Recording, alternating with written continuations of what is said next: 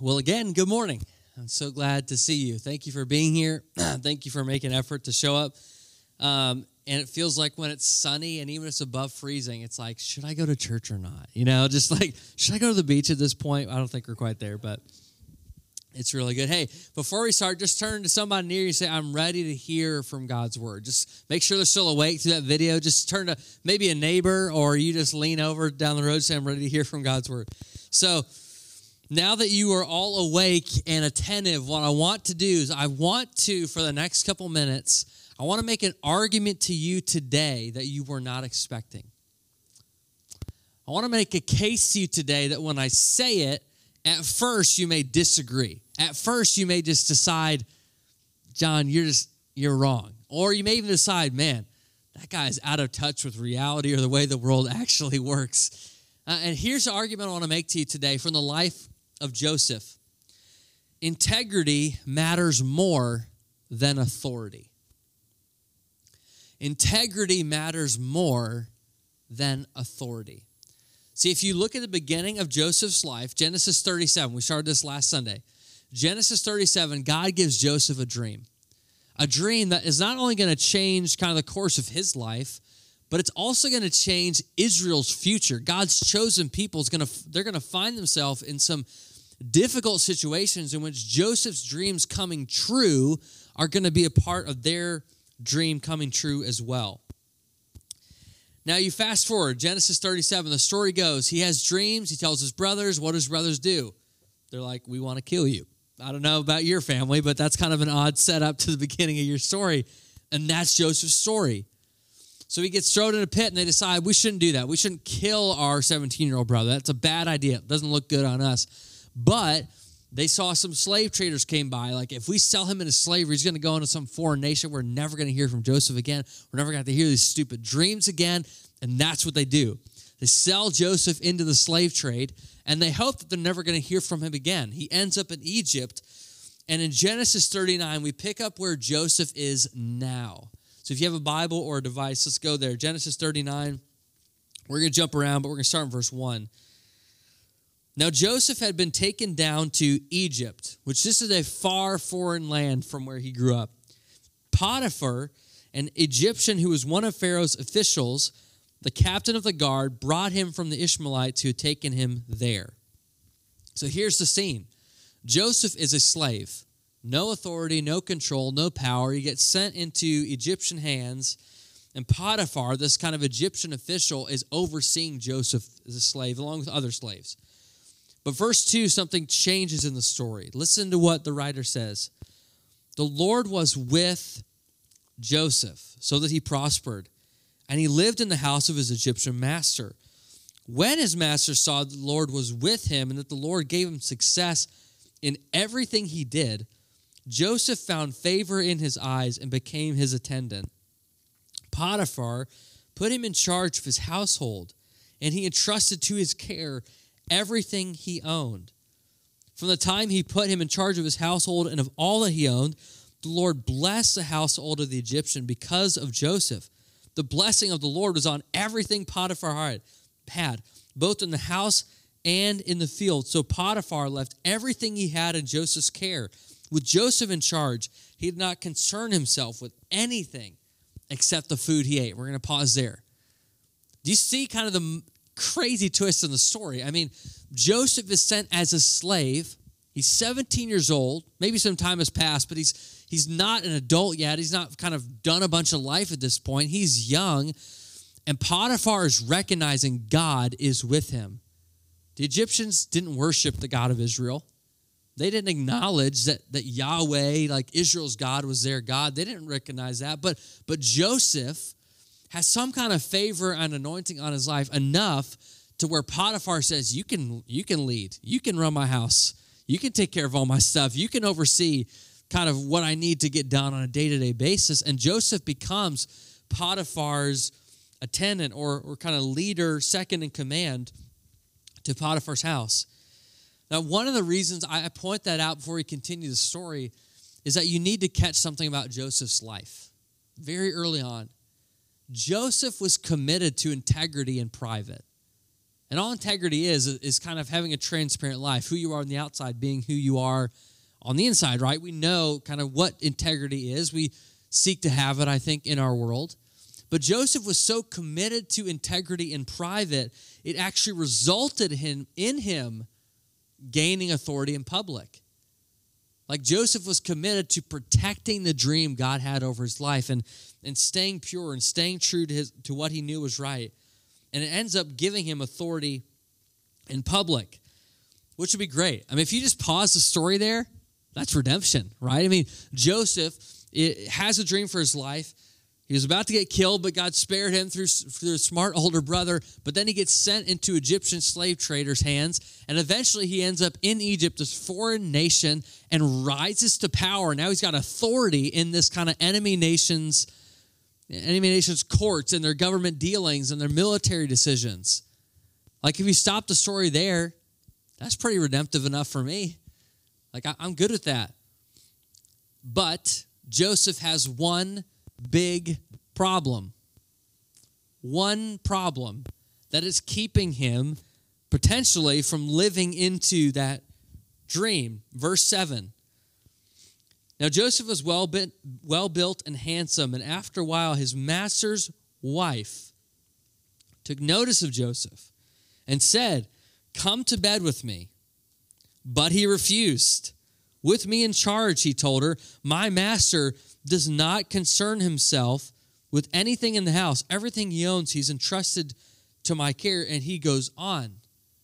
Do you see what just happened in this moment? I mean, that moment you just read, the moment you just captured, the kind of hinge point between is Joseph going to do it or not, is essentially a compromising moment for his integrity, should he choose to follow through. And here's the craziest part of the story. No one would have known. No one. Because Potiphar's not going to his wife's not going to roll over in bed and say, "Hey, you know that Hebrew slave that you bought? I actually slept with him. What do you think about that?" Like that's not a conversation. And Joseph, if he follows through, is certainly as a Hebrew slave not going to go up to his boss and be like, "Hey, you know that wife of yours? Yeah, we slept together. What do you think about that?" Like that's not going to be a conversation. No one's going to know. The chances that Potiphar's wife has done this to other slaves and other people under her is pretty high. So this is a repeated pattern. But by Joseph refusing her advance, he understood something. He demonstrates that he understood something we often miss, no matter how old you are, is that where we value authority, God values integrity. Where we value having power, where we value having position and placement and status, God looks through the facade of that authority and seeks to find people with integrity. And here's why. Because the dreams God has for your life are won and lost in the battleground of integrity. The purpose and destiny God has in your life, they are not fought and won in the public sphere. They're not fought and won on a Sunday morning. They are fought and won in the secret place, in the private moments of your life, in the decisions you make to keep integrity that no one else sees. And Joseph understands this. Joseph gets this. I mean, you see this with multiple characters in the Bible. Moses is called by God to set Israel's people free. He's set to get them out of 400 years of Egyptian slavery and harassment and persecution.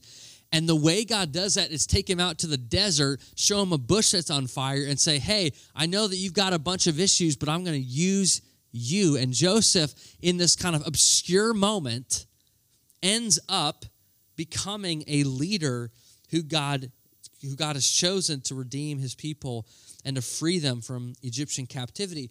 You see this with Elijah, probably the greatest prophet in the Old Testament. This is, for the Jewish people, Elijah's way up there. I mean, he's not God, but he's close. Even in Elijah's story, we see him defeat kind of the enemies of God at Mount Carmel, and right afterwards finds himself in a cave alone, wondering, "God, where are you?" It's this kind of private moment he has, and God ends up moving through that and setting him on a new path. The Apostle Paul wrote the majority of the New Testament, right? this terrorist who's sent to kill Christians, who becomes a Christian, who God redeems and turns his life around and gives him a dream for the future that's totally different than one he had planned out.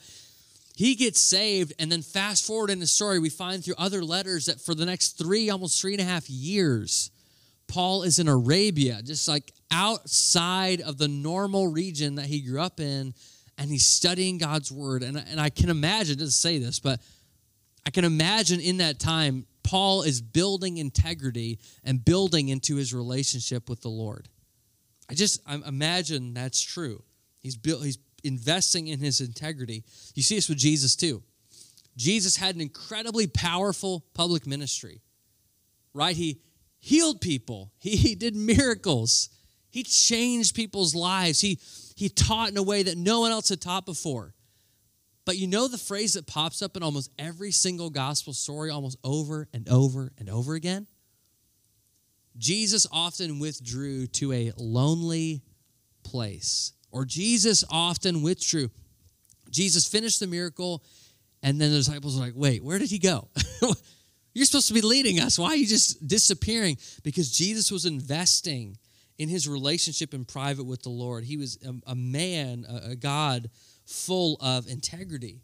And here's the problem, that you and I live in a world full of leaders who have authority yet lack integrity. Like, I can't be the only one who's been around some leader who has a position of power, and yet you would never want your kids to grow up like that person. Sure, they have all the placement in the world. They got status, they've got authority, they got influence. But do you want your children to grow up like them? And you'd be like, heck no. Like, they don't have integrity. They're not transparent. They are not fully integrated people. And I've been around leaders like that too. Like early on, before I ever really took this job and thought about maybe I'll be a lead pastor someday, one of the things I just kind of said internally was, I do not want to be someone who is different on a Sunday morning than I am on a Monday morning. I just don't want to be that way. I would rather sacrifice having some authority and power, whatever that looks like in the church world, so that I could live a life that's marked by integrity. And that's not just a commitment I've made, but when Jesus looks at people, even in the gospel stories, when someone's interior life doesn't match their exterior one, you know what Jesus calls that person? He calls him a Pharisee. A Pharisee was this religious elite, this group of people who believed that the interior life really didn't have to matter as much as long as the exteriors were right. They showed up to church, they tithed 10%, their hands were raised during every worship song, they were singing as loud as they could, they were showing up every single weekend, but their hearts were far from the God they were worshiping. They didn't match, they lacked integrity. That's why Jesus, probably the most famous teaching he ever gives, is called the Sermon on the Mount. Matthew 5-7, there's other places where you capture this, but there's some lines in there that hint at this argument that I'm trying to make to you. So Jesus would say things like, when you give in secret, so that no one knows what you're doing. When you fast, when you stop eating for spiritual purposes, don't let everyone see how hungry you are. You know, right? So if anyone else get hangry in the room, am I the only one? Okay, perfect. Like right about now, I'm getting a little hangry, so you may need to help me out. Like, I'm getting a little hungry. I know lunch is coming. As soon as I get home, that's the first thing I'm doing. And Jesus says, don't let people know you're hungry. Don't let people know. Fast in secret. Thirdly, he says, pray in secret. Like, your relationship with God, which is really fueled by prayer at the end of the day, that thing should be done not showy. You don't get up on the stage and do it so everyone knows that you're a prayer warrior or you always respond to the prayer. Like, do that in secret. Why? Because God, where we value authority, values integrity. And you know how I know this? It's because I have a little daughter named Lennon, and she thinks that she can get away with everything. You know what I'm saying? Her version of hide and seek, yeah, I mean, she can at this point. Like, she's cute enough that I'll let it go. But in moments of strength where I really have to parent or do discipline, as we're preparing for a second child now, knowing that she's going to follow Lennon's example, I've started to have to parent a little bit differently. And there was a couple Fridays ago, about a month or so ago, It was just her and I. Fridays typically are 1v1. It's Lennon versus Dad. And we're just trying to make it through the day as best as we can and make sure that when Mom shows back up, she's in one piece, fed and happy. That's my goal. So Friday hits. It's like a late morning. And typically during the weekend, we'll give her a little bit of screen time. I think we were watching something together. We're sitting there. And I noticed that she gets up from the couch and kind of walks off. And she's old enough at this point. I think she was 16, 17 months old. Where it's like I'm not really thinking too much about it. Like she's okay. She's going to be fine. Like she's probably not going to get that hurt. I'm glad some of you caught that. And so I hear her step into the hallway, and I hear her step I can tell, I think she's around the bathroom. And I notice all of a sudden, normally she's really talkative. She's babbling, she's saying things, she's throwing things, she's eating things, she's a loud little person. But as soon as she stepped in the bathroom, it got totally quiet. Moms, is that a good thing or not? Yeah, exactly. So I hear she gets totally quiet, and immediately I put down my phone or whatever's doing, turn off the TV, and I start to walk towards the bathroom like, oh no, what am I about to find?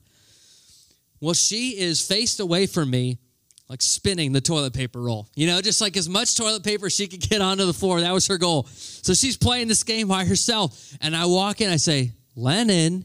And she turns around and she's like, oh no, I've been caught. That's exactly what she did. She was like, shoot, I've been caught, kind of in the act. Now I know when Lennon's quiet in the bathroom, she's not praying in secret. You know what I'm saying? Like she's not doing anything spiritual. She's getting into trouble. And for me, I walked away from that and I was reflecting on this teaching and just thinking about the fact that that's how so many of us live our lives. Like we do things we know are compromising in our integrity. We do things we know are not good for us. And we keep our back towards God, acting like those things don't matter. They're not in public. They're not hurting anybody else. But where we value authority, we value power, God does. He values integrity. Worship pastor Bob Coughlin puts it this way. If I gauge my maturity only by what I do when others can see me, I may be terribly deceived about my true state before God. So when Jesus says, give, fast, pray in secret, when Joseph decides to make a decision that's probably going to cost him something dear, this is where integrity really begins to matter. See, Joseph, the story, we didn't read all this, but you can read all this. I mean, he basically says, I've been given this position of authority and influence. I'm not gonna blow it just for this relationship or this one-night stand. No, I'm playing a much more important game than Potiphar's wife. Some scholars would say that this kind of temptation went on for 11 years straight. I don't care how strong you think you are as a man, 11 years in a row, just constant temptation. And Joseph is constantly saying, I'm not going to do that. You're not my wife. I'm not sleeping with you. I've got a role and responsibility. I've got a dream God has for my life. I'm not going to blow it by compromising my integrity. And I started to wonder, it begs the question, why don't we value integrity? And I was trying to think. I was like, you can't really do a quick Google search and find a bunch of reasons. You just can't do that. So I started to look at my own life. I started to reflect and say, God, where am I often tempted to not value integrity? What are some problems that I have when it comes to living that transparent life before others and before the Lord? And I came up with two big ones. The first is that I think we expect integrity in others but do not apply it to ourselves. We expect our leaders, the people over us, we expect those in authority over us to have integrity, maybe even like a spouse or even a friend. Doesn't it just have to be like a leader? But we expect others in our life to have perfect moral integrity, a perfect moral record. And then when we flip it on our own lives, we say, well, I have a struggle. Well, you just don't know the circumstance. Oh, well, you don't know the context of why I did that or how I said that or what that email actually said or whatever. And we make tons of excuses for it. We give ourselves loads of grace when it comes to these areas. I think we expect it of others, but we often don't apply it to ourselves. I'm guilty of that too. The second kind of learning that's just taken place in my own life is that real integrity takes time. It takes a lifetime to build up and to stack up and to layer when it comes to our relationship with God and other people. But we tend to, and at least in our culture, we tend to give authority away in a matter of minutes. Who cares if you have integrity or not? We're going to give you authority. That can happen in the moment that, like, take, for instance, we inaugurate presidents, and in the next moment, they immediately have authority for at least for the next 4 years over, like, the free world. It's incredible. Or CEO, as soon as they finalize and sign that contract, doesn't matter if they are the worst guy, worst girl in the world, they now have all the power. They have the authority, they have influence, they have decision-making weight. Like, they can do things. And look at where Joseph's integrity lands him. So he eventually resists Potiphar's wife. He says, I'm not doing this, so much so that he runs out with half his clothes on as she's like grabbing onto him in this moment. And look what happens. This is in verse 19. Genesis 39:19. When his master, this is Potiphar, the husband rather of the wife we just were talking about, heard the story, his wife told him, saying, this is how your slave treated me.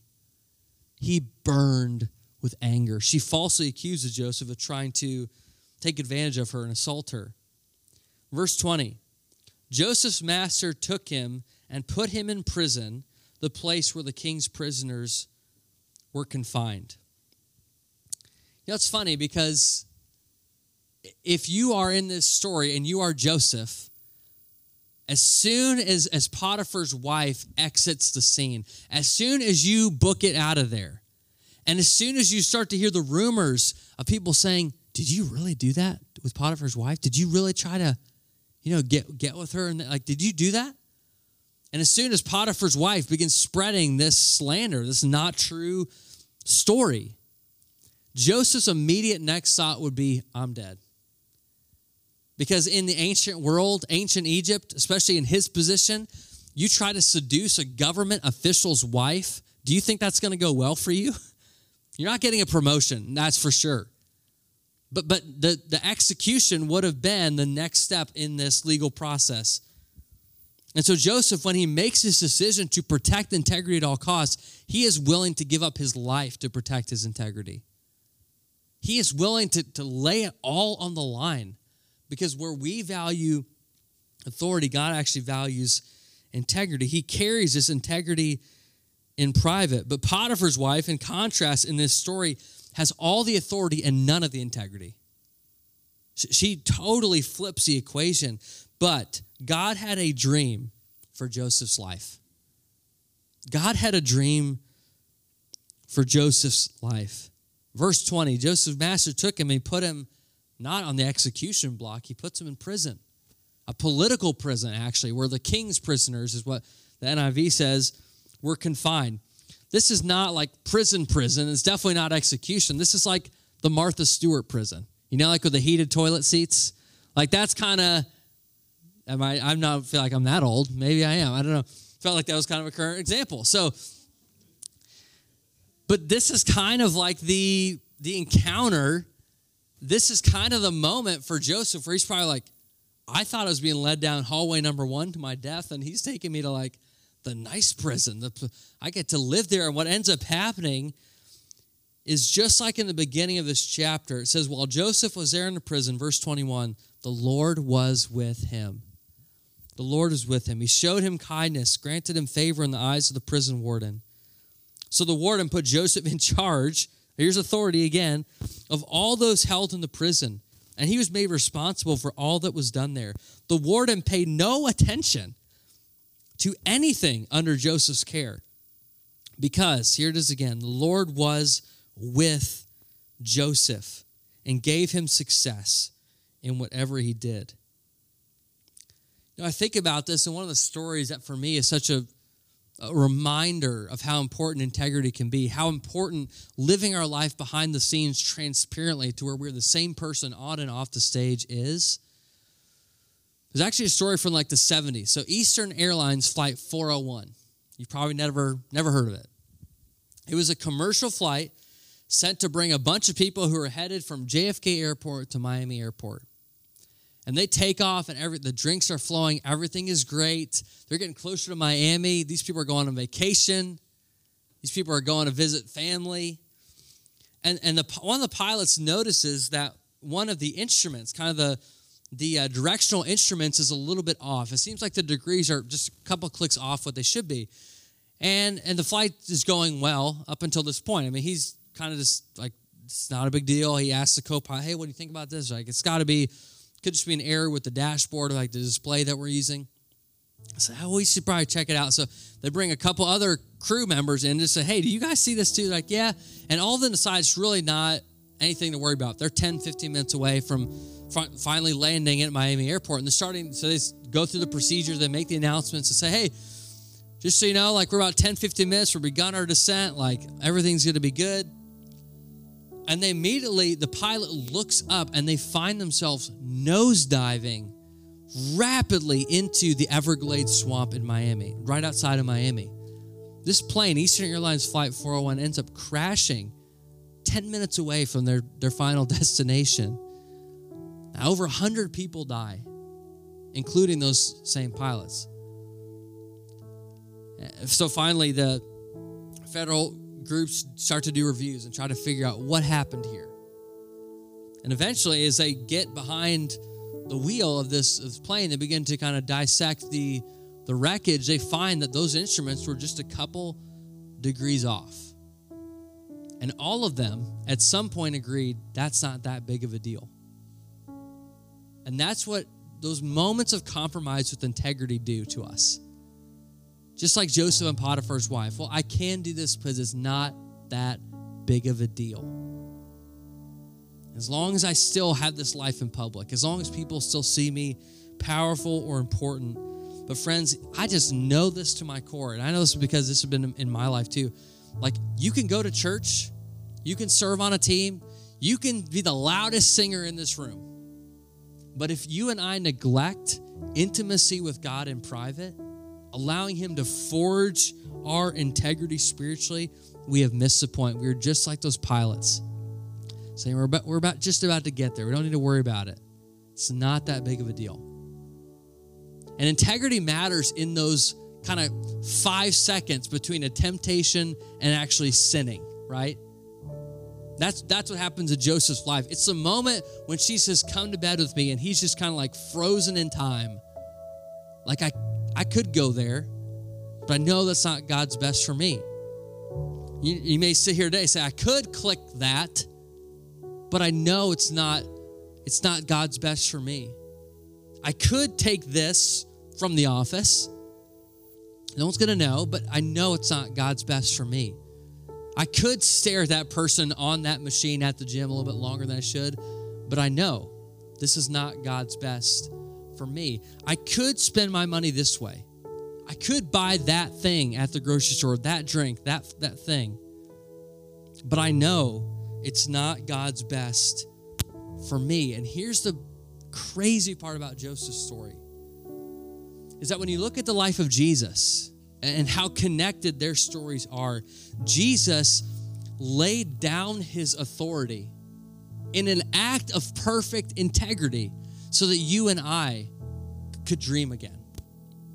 So that you and I could have a life marked by true integrity, where our lives are clear and transparent before the Lord and before other people.